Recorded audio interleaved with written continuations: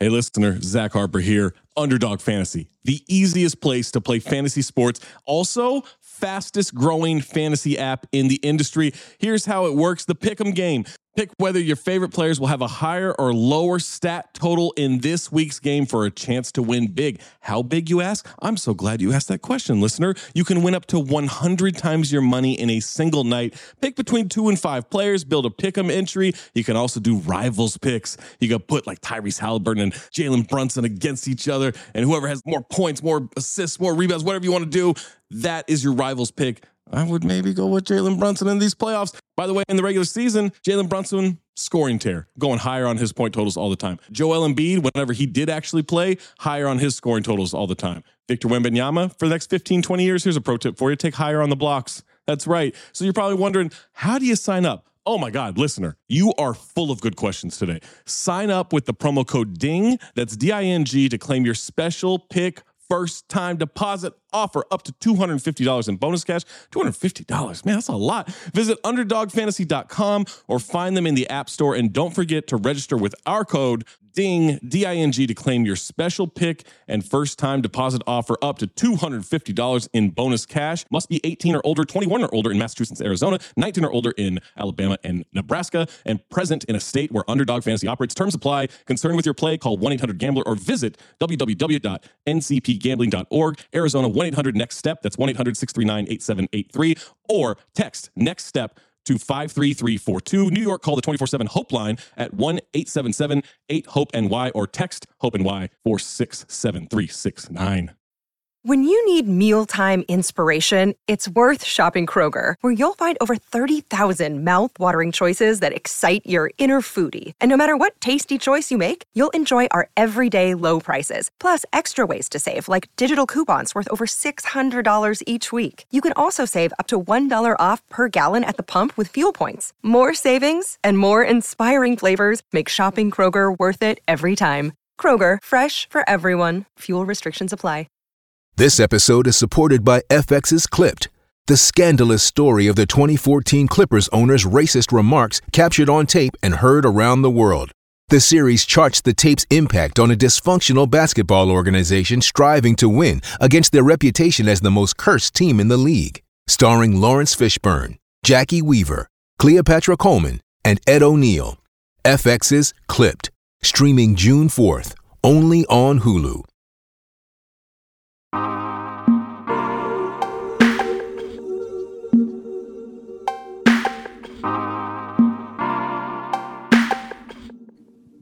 Welcome back to another episode of Growing Up the Same.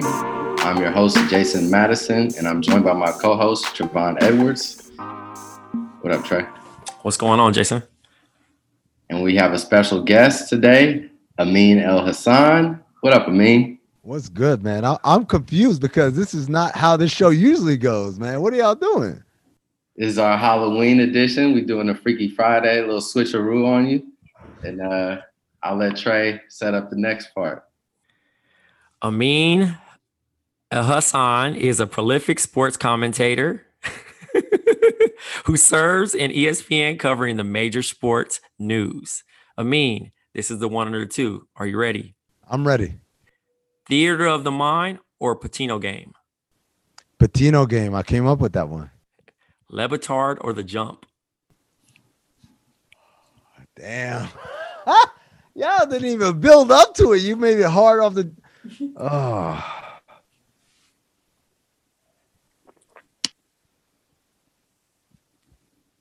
Le Batard. Get Rich or Die Trying or Sideline Story? Hey, even Cole knows this. Get Rich or Die Trying. Lando or Mando? Lando. Wayans Brothers or Jamie Foxx? Wayans. Oh, no, wait. Show or just them? Show. Jamie Foxx. Money Talks or All About the Benjamins? Money Talks. Easy. Denzel or Sam Jackson? Denzel. 50 or J. Cole? Cole. Penalty kick for a game winner or a hat trick? Penalty kick. Dave Chappelle or Eddie Murphy? Oh, shit. Stand up or just overall? Overall. Chappelle.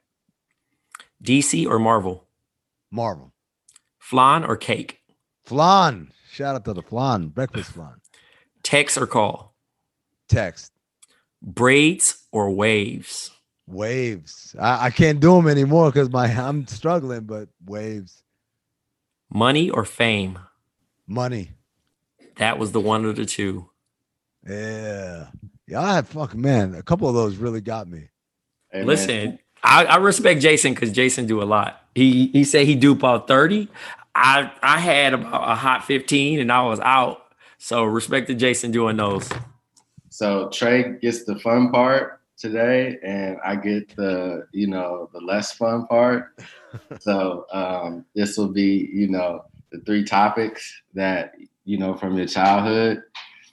So when you were a kid, you used to play basketball and soccer. Yeah. I'm a little interested in your soccer playing. Yeah. Tell us about that. Were you in AYSO or what was your organization? No, it's funny because I was born in Sudan and I came here when I was 4 months old. And from the age of 4 months to 8 years old, I lived in New York. And then when I was 8, I moved back to Sudan.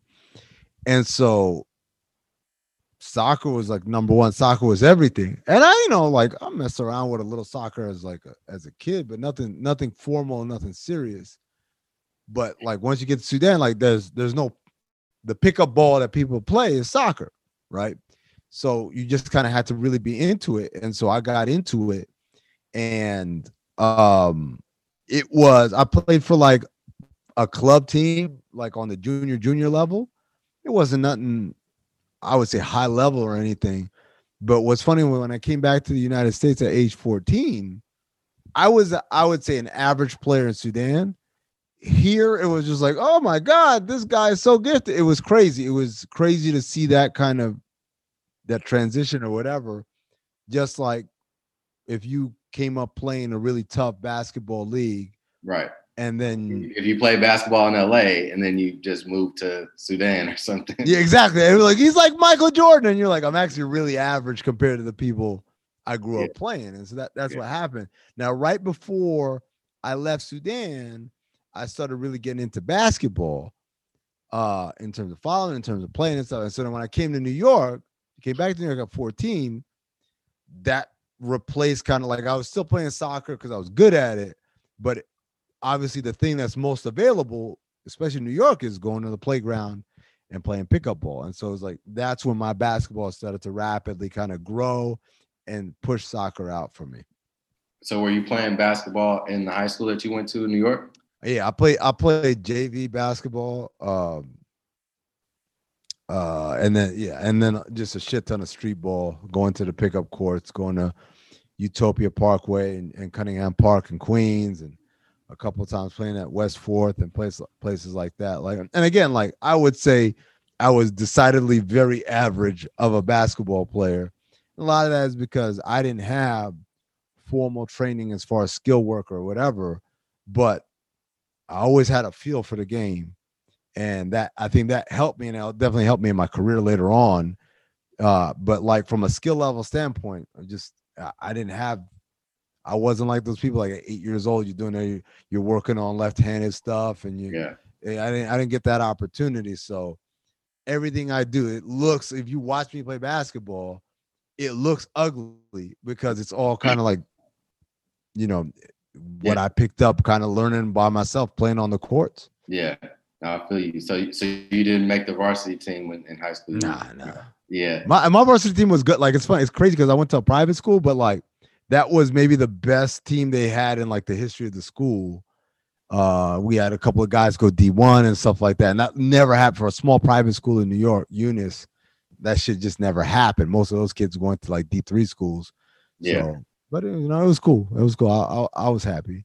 Yeah, it's funny. Like my last time playing or trying to play was actually for D'Anthony, who we saw today. Yeah. At Verb. So I was coming from Fairfax, which is a really good school, and I went to Bourbon Day, which was also a really good school, but a private school. For Andre Miller went there, and Amir Johnson actually was there when I was there. And then he went to Westchester after that, right? Westchester, yeah. So, I'm the new kid or whatever. So D'Anthony's like, basically anybody who's coming in who's black or whatever, because it's like half black, half Mexican. Mhm. Anybody who's black, come try out for the team. And I'm telling them, I'm like, dude, I already know. I just came from Fairfax. I am not that good. Like, you know what I'm saying? But some of my friends were already there, whatever. So I'm like, all right, I'll come to practice one time. Mhm. And I must have been out there for 30 minutes. And he just like, yeah, no. I thought that story was going a different way. I thought I definitely thought he had a better story than that. I thought it was going to be some like movie story where Jason made varsity. No. It was the opposite of that. Everybody immediately could tell my shit was getting blocked. I wasn't making shots. You know what I'm saying? Like, and everybody in there was tall as hell and cabal. And even like the short dudes, like this guy, Mike Pagan, who actually was like an actor. He was in How Stella Got Her Groove Back. But he was the point. Shouts to Mike Pagan, dog. Mike Pagan. Hey, crazy story about Mike Pagan. Mike Pagan was the name that you would always see.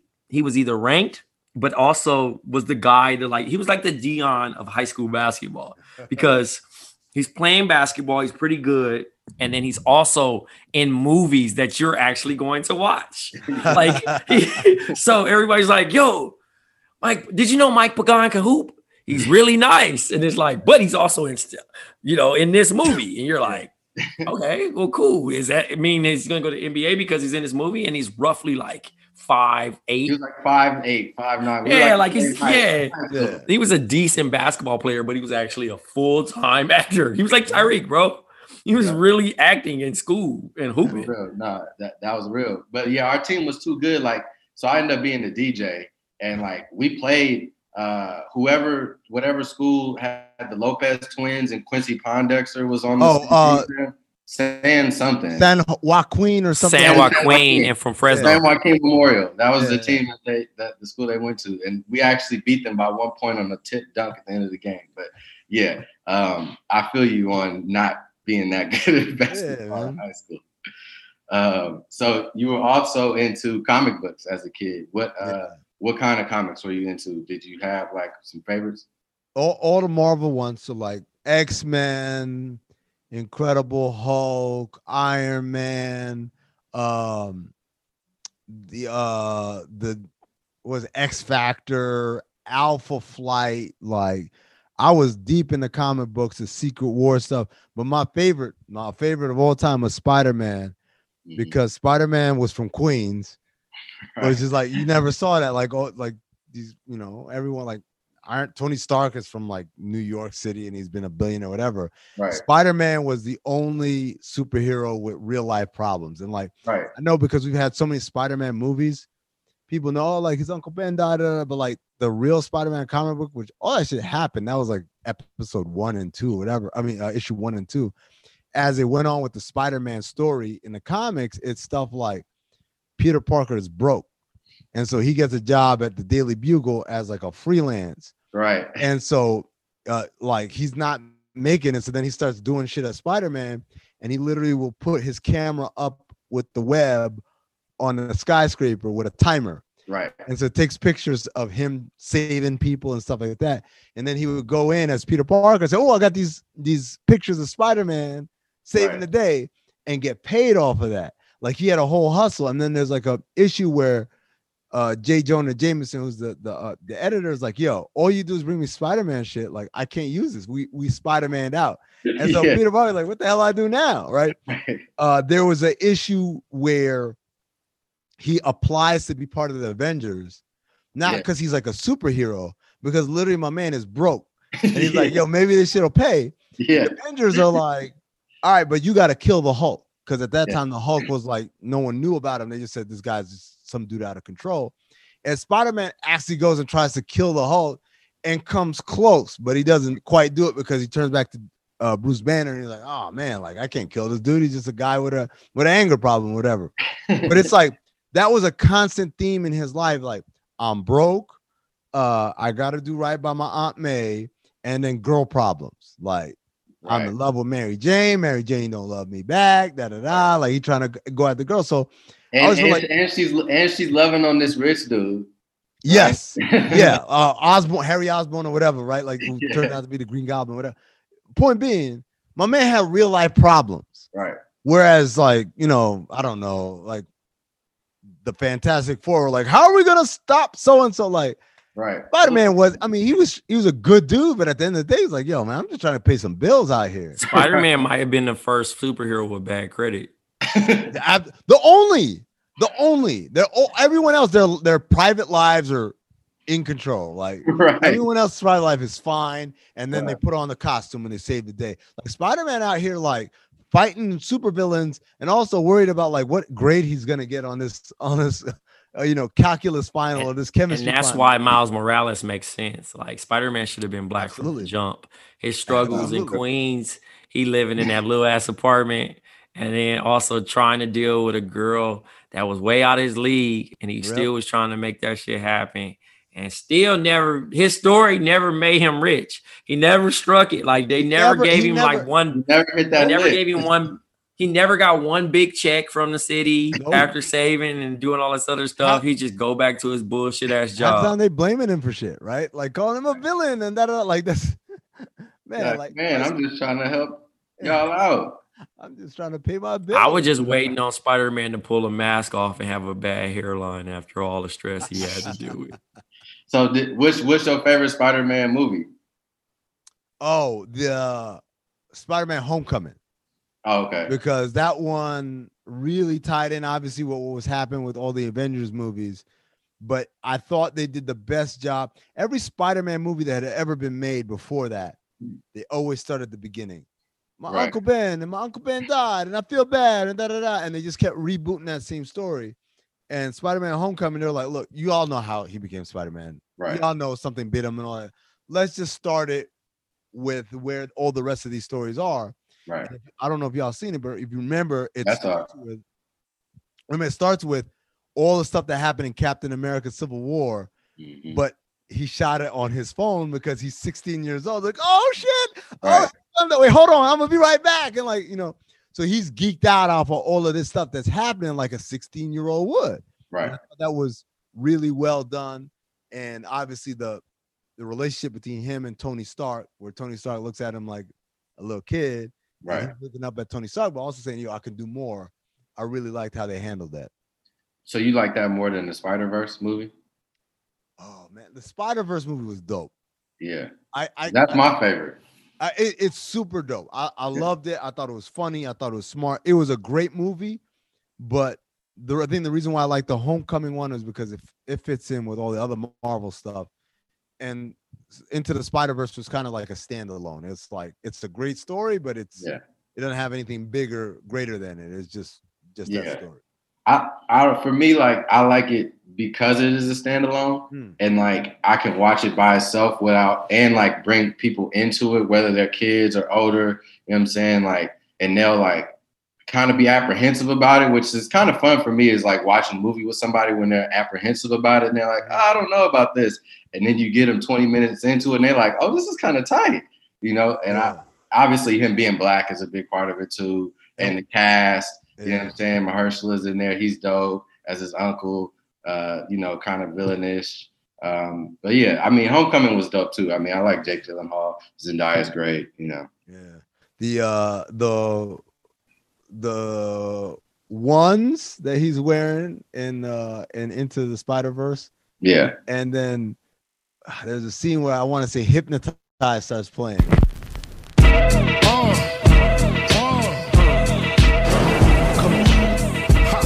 Than your average, pop a twist cabbage on instinct. Just don't think gators. My Detroit players, Tim's for my hooligans in Brooklyn. That's dead right, hit the head right, Biggie there, every night. Papa been smooth since days of under rules. Never lose, never choose to. Bruise, cruise, who? Do something to us. Come on. Talk, go, hey, were you scared?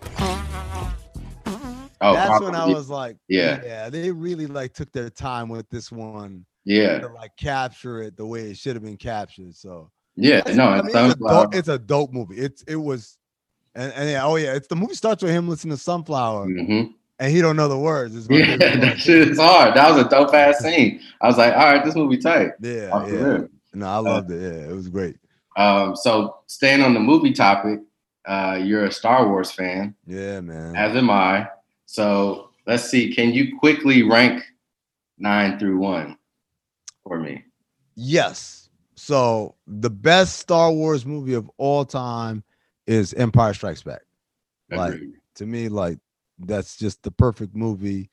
You know, it's all the real decisions that need to get made happen in that movie, and it really sets the table for everything else. I really felt like A New Hope was just there to kind of like introduce you. This guy's this, and this guy's that, and she's this, or whatever. Empire Strikes Back is like, all right, let's get into some real conflict here.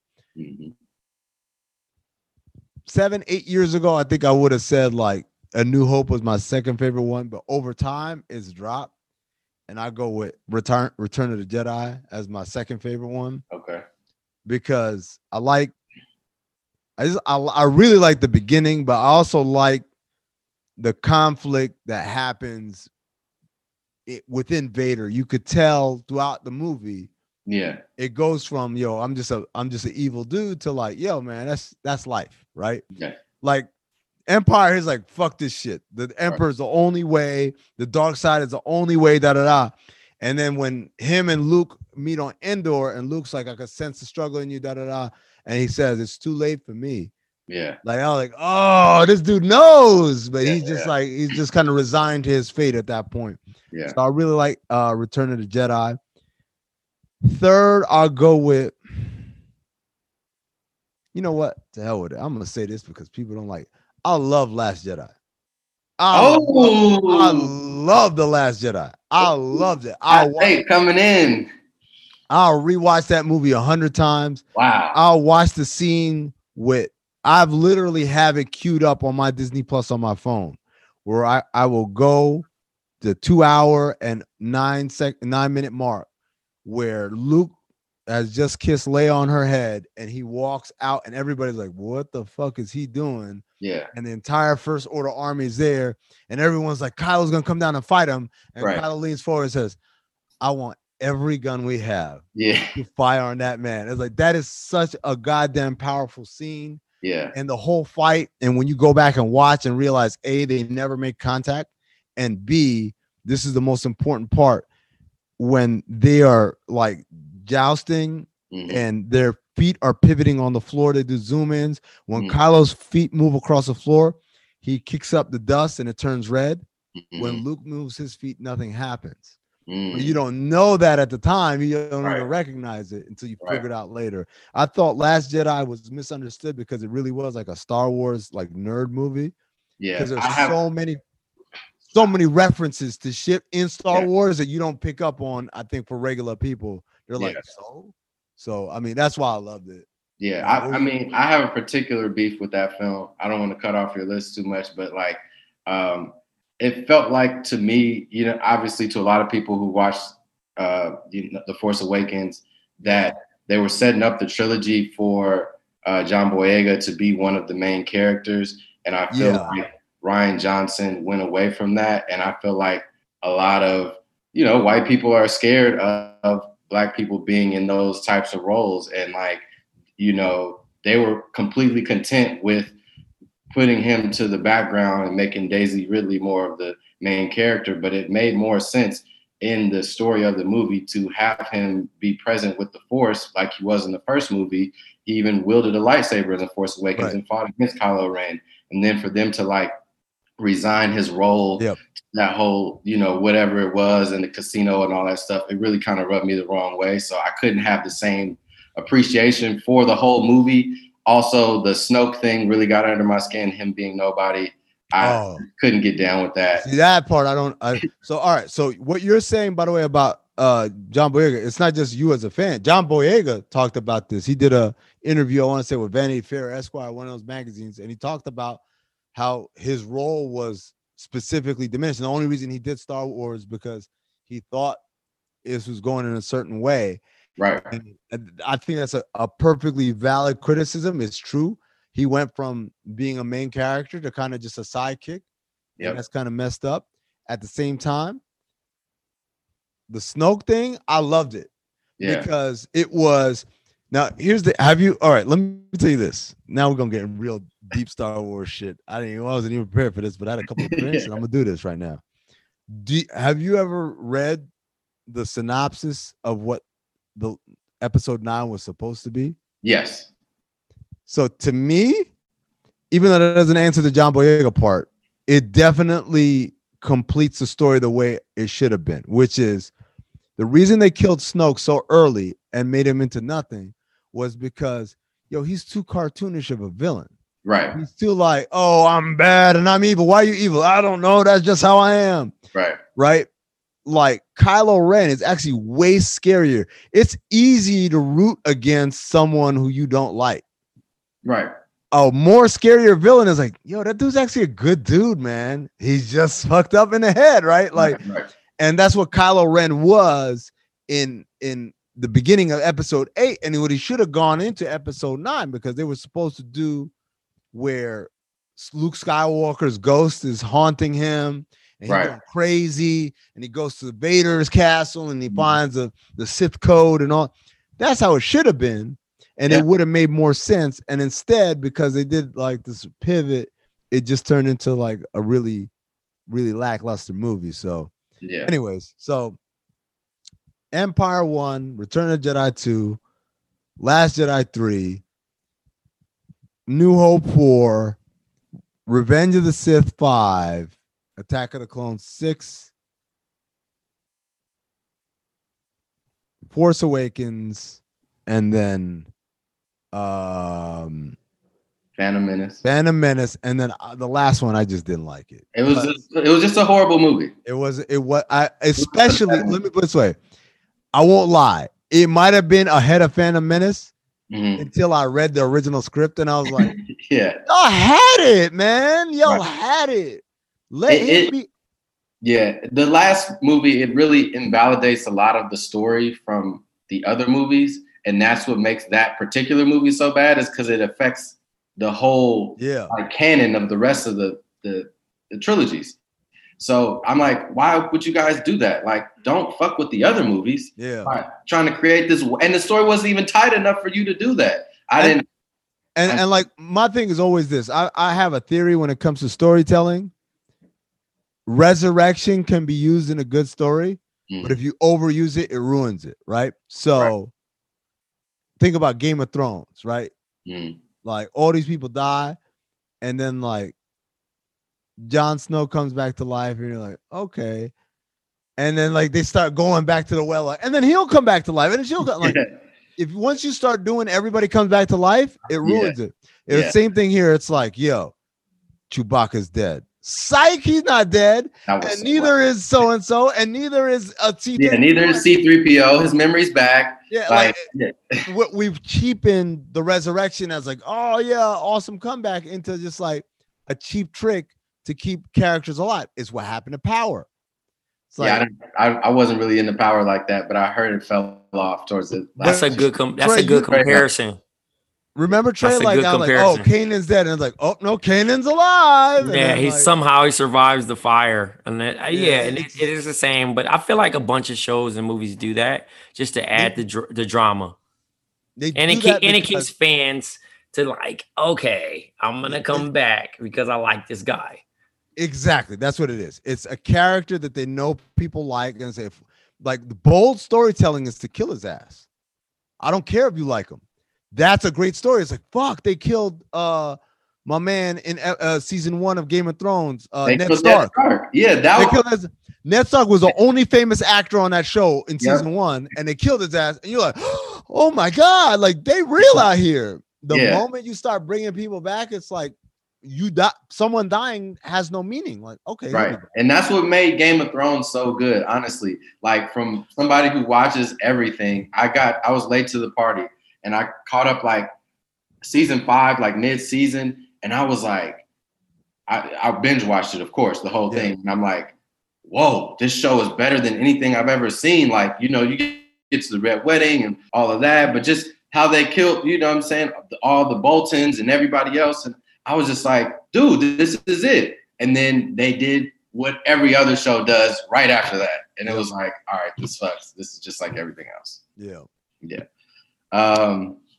You famously worked for the Suns.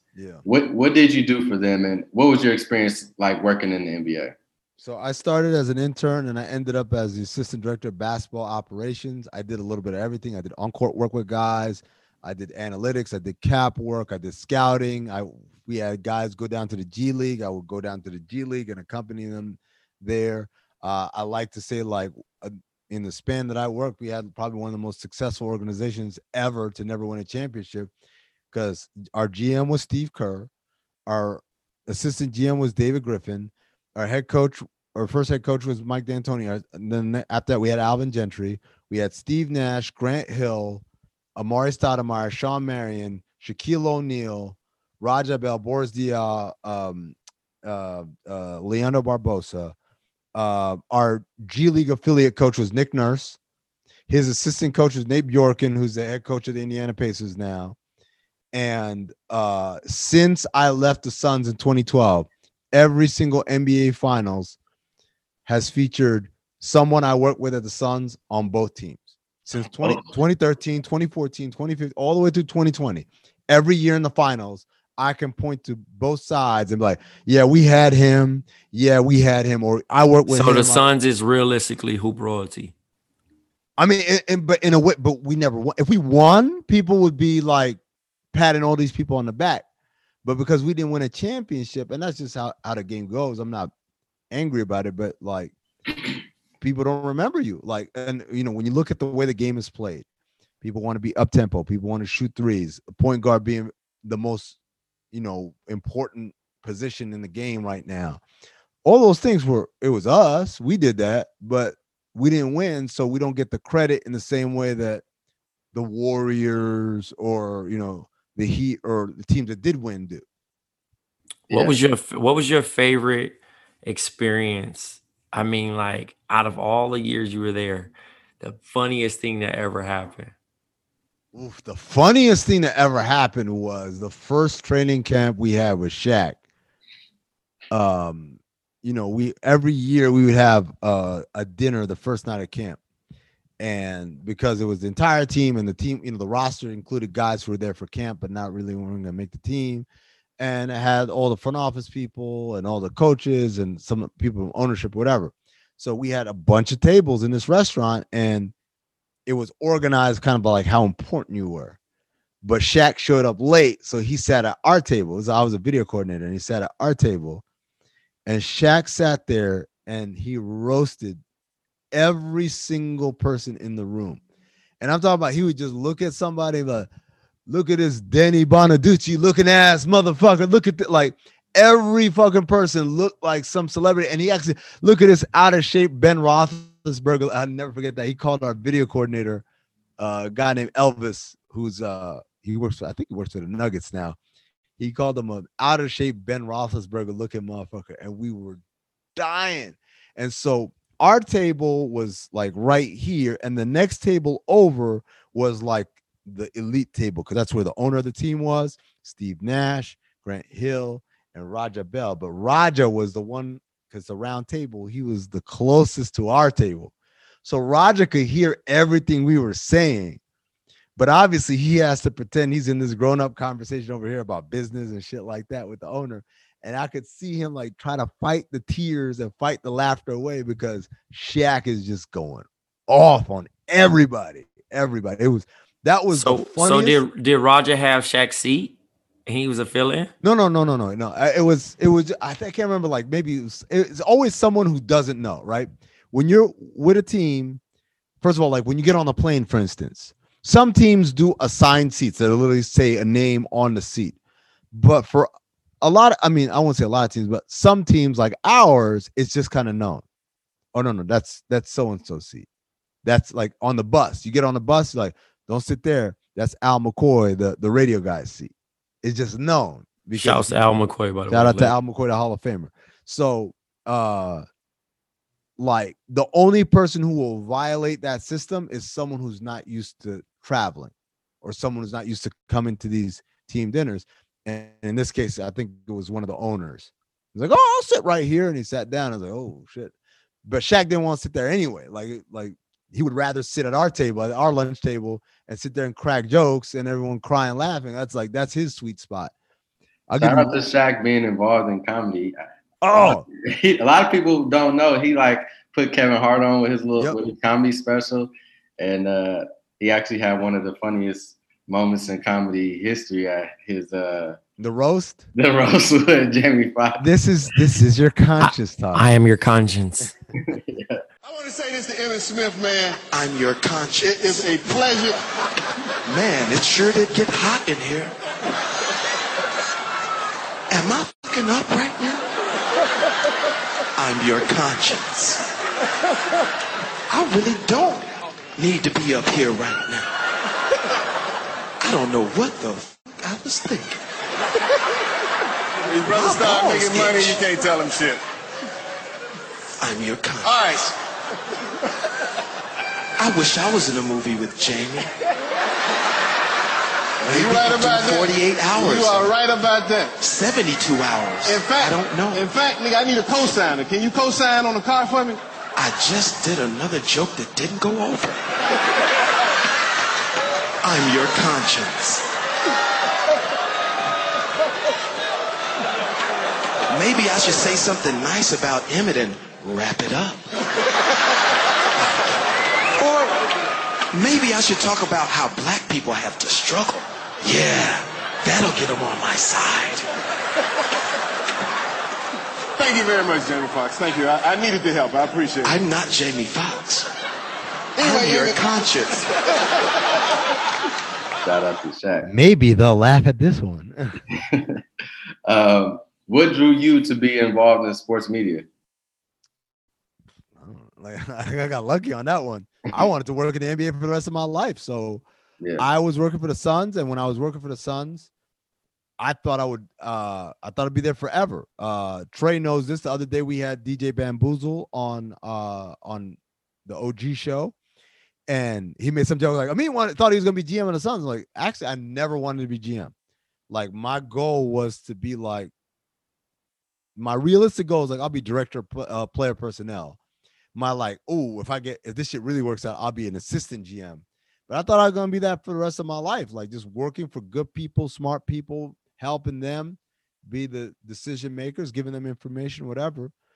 And then we had a regime change where Steve Kerr quit, and David Griffin quit the day after, and the people came in afterward. Quite frankly, people didn't know what they were doing. And so I butted heads for 2 years. And then after 2 years, it was just like, this shit ain't working. Let's split ways. And when I left, I was like, I'm going to get a job somewhere else. This shit, like, I worked for a team that was wildly successful with some of the, my references are some of the, not only great names, but great people like really character people. And what ended up happening was I got an opportunity to be on a digital video with Henry Abbott, who was working at ESPN. And the video was produced by Jade Hoy, who obviously is a co-owner with us here at Count the Dings. And the video did well. So they're like, can you do another one? I said, sure. And I'm thinking like some team that I'm talking to is going to see it and say, oh, this guy's pretty good. We should bring him on. And what ended up having was someone at ESPN was like, this guy's pretty good. We should bring him on. And, bada bing, bada boom. Like, I end up. The rest is history. Rest is history, pretty much, yeah. So how did you end up on the Le Batard show? So that one's funny because to this day, I don't know what the clear story is. I was kind of aware of it, but it was mostly from like listening to clips on YouTube. I was like, that sounds like a funny show, but that was it. But I had a lot of friends in Miami or from Miami at the time who were connected to that show. So Tom Havastro and Zach Harper lived in Miami at the time, and George Sedano. And I've heard multiple versions of the story where someone different claims that they were the one that said, you got to have this guy on. You got to have this guy on. I don't know who it is, but I'll thank all three of them. And so when the Heat signed Hassan Whiteside, they were like, all right, let's bring Amin on, right? And so they brought me on. I'll never forget this. I was driving from Bristol to Boston because I'm going to a Celtics game. So I was talking to them on the phone as I'm driving up there, and I'm almost into Boston. And they asked me like, Hassan Whiteside, this dude was playing in Lebanon. He was playing at like a YMCA in South Carolina. And now he's like averaging a double-double. How did he slip under everyone's radar? And I was like, because he was a jackass. And Dan, that shit blew Dan's mind, because most of the time when you bring experts on, they give you, they give you like a real political answer because they don't want to upset nobody. But like, I kind of made up my mind once I started doing the media shit. Like, I'm not going to be a guy who pulls punches or whatever. I'm not trying to be sensationalist, but if it's true, it's true. And Hassan Whiteside was extremely immature and did a lot of dumb things, starting from his pre-draft workouts.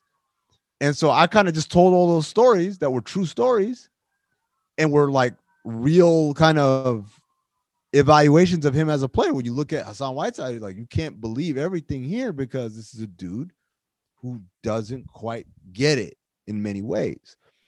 And so I've done a zillion of these radio interviews. So I'm thinking it's just like every other one. So I hang up and I reach Boston. I start to park. I park and I get out the car, look at my phone, and it's blown up.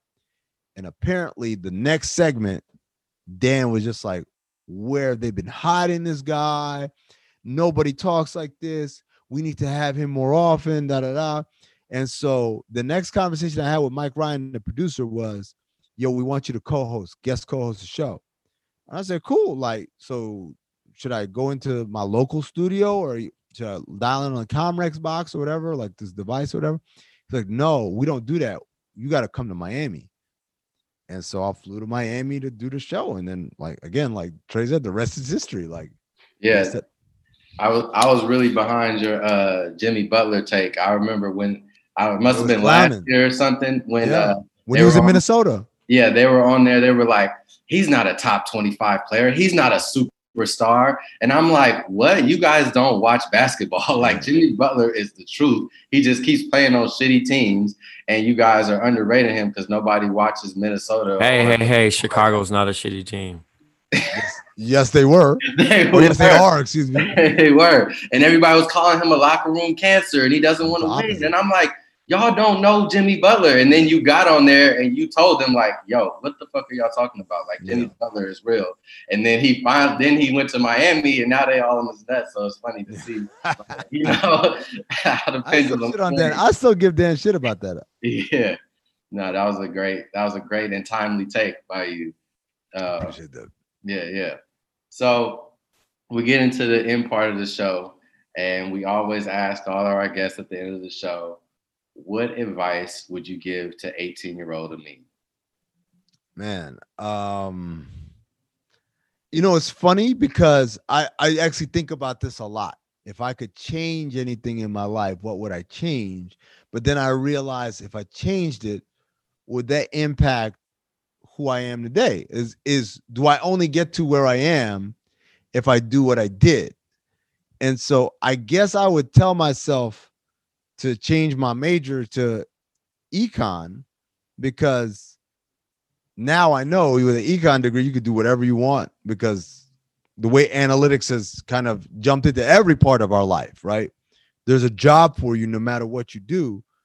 But then I don't know. I think I kind of had to take the path I did in order to be who I am today. Even things like, you know, I don't know, man. Like, even things like relationships and stuff like that, talking to girls, everything I think about, like, oh man, I should have done it this way. I'm like, but it all ended up the way it needed to be. Oh, I got one. Like, work out. I wish, like, not even like work out, go lift weights or whatever, stretching, because I got a bad back now because I'm all messed up, whatever. But if I had just stretch every day and do like 10 push-ups and maybe some crunches, like easy stuff, I would have been so much better off. And I didn't say, work out, get your skinny ass on the ground and do some. Like, that's a great one, because I spent so many days on the couch just getting out the bed, getting in the shower, don't stretch, don't do shit. No, even when I hoop, like I would go hoop for hours, not stretch before, not stretch after, not do any of that stuff. And like, I wish I had. I'd probably still be hooping right now. Yep, that was a great one. Well, thank you for being our guest. Growing Up the Same, the Freaky Friday episode. You know, we appreciate it, and we appreciate the platform. Thank you, Ami. Oh man, no, thank you guys. You guys do a great job. You know, everyone's raving about your podcast, and particularly like the kind of questions you guys ask, the one or the two, all that stuff. It really resonates with people. So keep up the good work, and I hope everybody listening to this is subscribed, liking, reviewing, rating, all that stuff, sharing. because we need the support. And if you tweet something out, we will retweet it. If you put it on your Instagram story, we will repost it, we share it, all that stuff.